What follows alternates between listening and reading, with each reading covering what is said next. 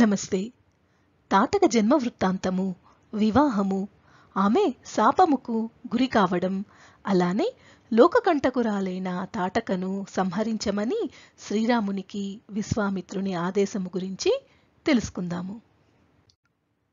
ఓ మునీశ్వర, యక్షులు అంతగా పరాక్రమవంతులు కారని ప్రతీతి. స్త్రీ అయిన తాటకకు 1000 ఏనుగుల బలము కలిగి ఉండడం ఎలా సాధ్యము అని రాఘవుడు విశ్వామిత్రుని అడిగాడు. అందుకు విశ్వామిత్రుడు తాటక అంతటి బలవంతురాలగుటకు గల కారణమును వివరించాడు.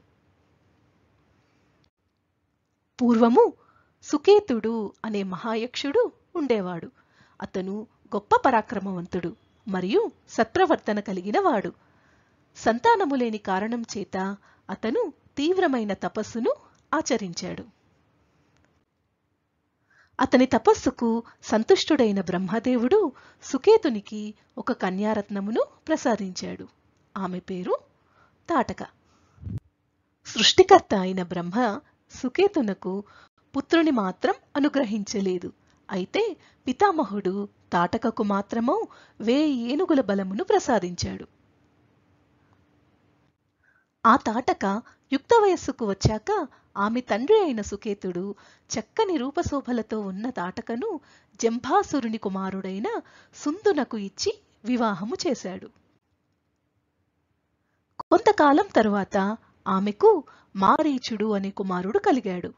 అతను ఎవ్వరి చేత ఎదురింపశక్యము కానివాడు.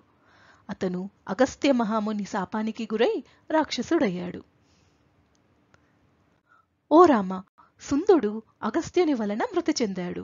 అప్పుడు తాటక తన కుమారుడైన మారీచునితో కలిసి అగస్త్య మహామునిని చంపడానికి సిద్ధమైనది. తన భర్త మృతికి కారకుడైన అగస్త్యునిపై క్రోధంతో ఆయనను తినడానికి గర్జిస్తూ ముందుకు వెళ్లసాగింది.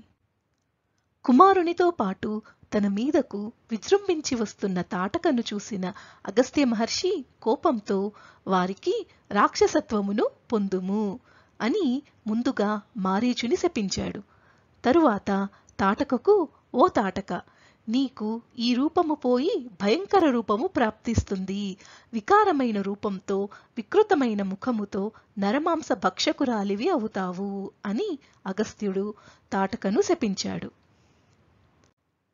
అగస్త్యుని శాపముకు గురి అయిన తాటక క్రోధంతో ఆ అగస్త్య మహర్షి సంచరించిన ఈ పవిత్ర ప్రదేశాన్నంతా ధ్వంసం చేసింది. ఓ రాఘవ, దుష్ప్రవర్తన కలిగిన భయంకరమైన ఆ తాటకను హతమార్చి గోవులను బ్రాహ్మణులను కాపాడు. ఓ రఘునందన, శాపముకులోనైన ఈ తాటకను సంహరించడానికి నీవు తప్ప ముల్లోకాలలో ఎవ్వరూ సమర్థులు కారు.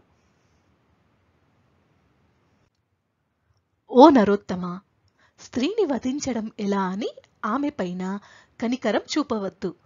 4 వర్ణాల వారికి మేలు చేయడం రాజకుమారుని కర్తవ్యము.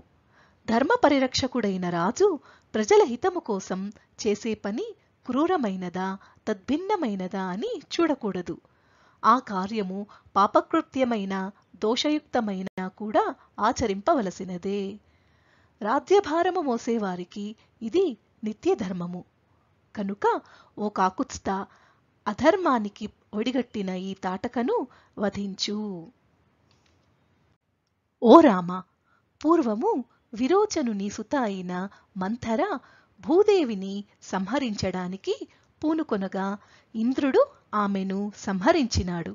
అంతేకాదు, పూర్వము భృగుపత్ని శుక్రాచార్యుని తల్లి అయిన ఉసెన ఇంద్రాది దేవతలను సంహరించడానికి దృఢవ్రతమును చేపట్టగా విష్ణువు ఆమెను సంహరించాడు. ఓ రాజకుమార, ఈ విధంగా మహానుభావులు సత్పురుషులు అధర్మానికి ఒడిగట్టిన స్త్రీలను వధించారు. కావున నా మాటలను పాటించి కనికరము చూపించకుండా ఆ తాటకను వధింపుము అని విశ్వామిత్రుడు రాముణ్ణి ఆదేశించాడు.